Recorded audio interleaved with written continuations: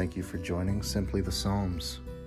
Today's psalm is Psalm 4, a confident plea for deliverance from enemies. Answer me when I call, O God of my right.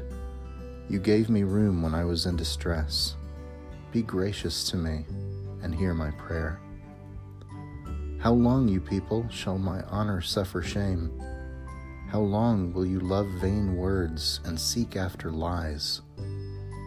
But know that the Lord has set apart the faithful for himself.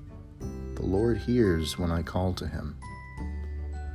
When you are disturbed, do not sin. Ponder it on your beds and be silent. Offer right sacrifices and put your trust in the Lord. There are many who say, "Oh, that we might see some good. Let the light of your face shine on us, O Lord." You have put gladness in my heart, more than when their grain and wine abound.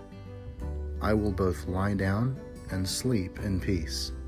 For you alone, O Lord, make me lie down in safety. This has been Psalm 4. Thank you for joining.